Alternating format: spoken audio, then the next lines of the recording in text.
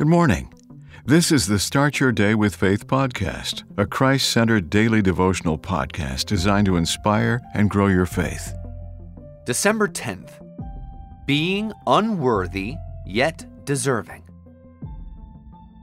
The parable of the prodigal son, Luke 15, is a tale of unworthiness and mercy filled with love. The reckless son talked of being unworthy. Verse 21, the father saw him as deserving of forgiveness and showed him love. Verses 22 through 23. This redemption story confirms the prophet's proclamation, Ezekiel 18:27. If a wicked man turns away from the wickedness he has committed and does what is just and right, he will save his life. No one is beyond redemption, but the elements required for redemption, true remorse, coming to one's senses, are not easy to practice. After all, is our righteousness not like filthy rugs?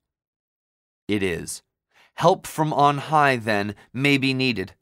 Therefore, let us ask for the grace to A, engage in a beautiful exchange, trading our imperfections for His perfection, our unrighteousness for His righteousness, our weakness for His strength. And B, prayerfully plead with the famous Presbyterian hymn, You are the church's head, Lord Jesus. We are your own. Come save us now. We need you, Jesus Christ, our shepherd. We are your sheep. We wait for you. Our grievous sins make us unworthy. Make us unworthy of your love. Your mercies, Lord, are everlasting. Come then, in mercy, save us, Lord.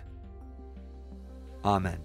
The Start Your Day with Faith podcast is a Christ-centered daily devotional podcast written by Dr. James Panford Arthur, a published author of several devotional books. Subscribe to this podcast on your favorite podcast platform, and please share what you've heard today on social media. Start your day with faith. Copyright 2023.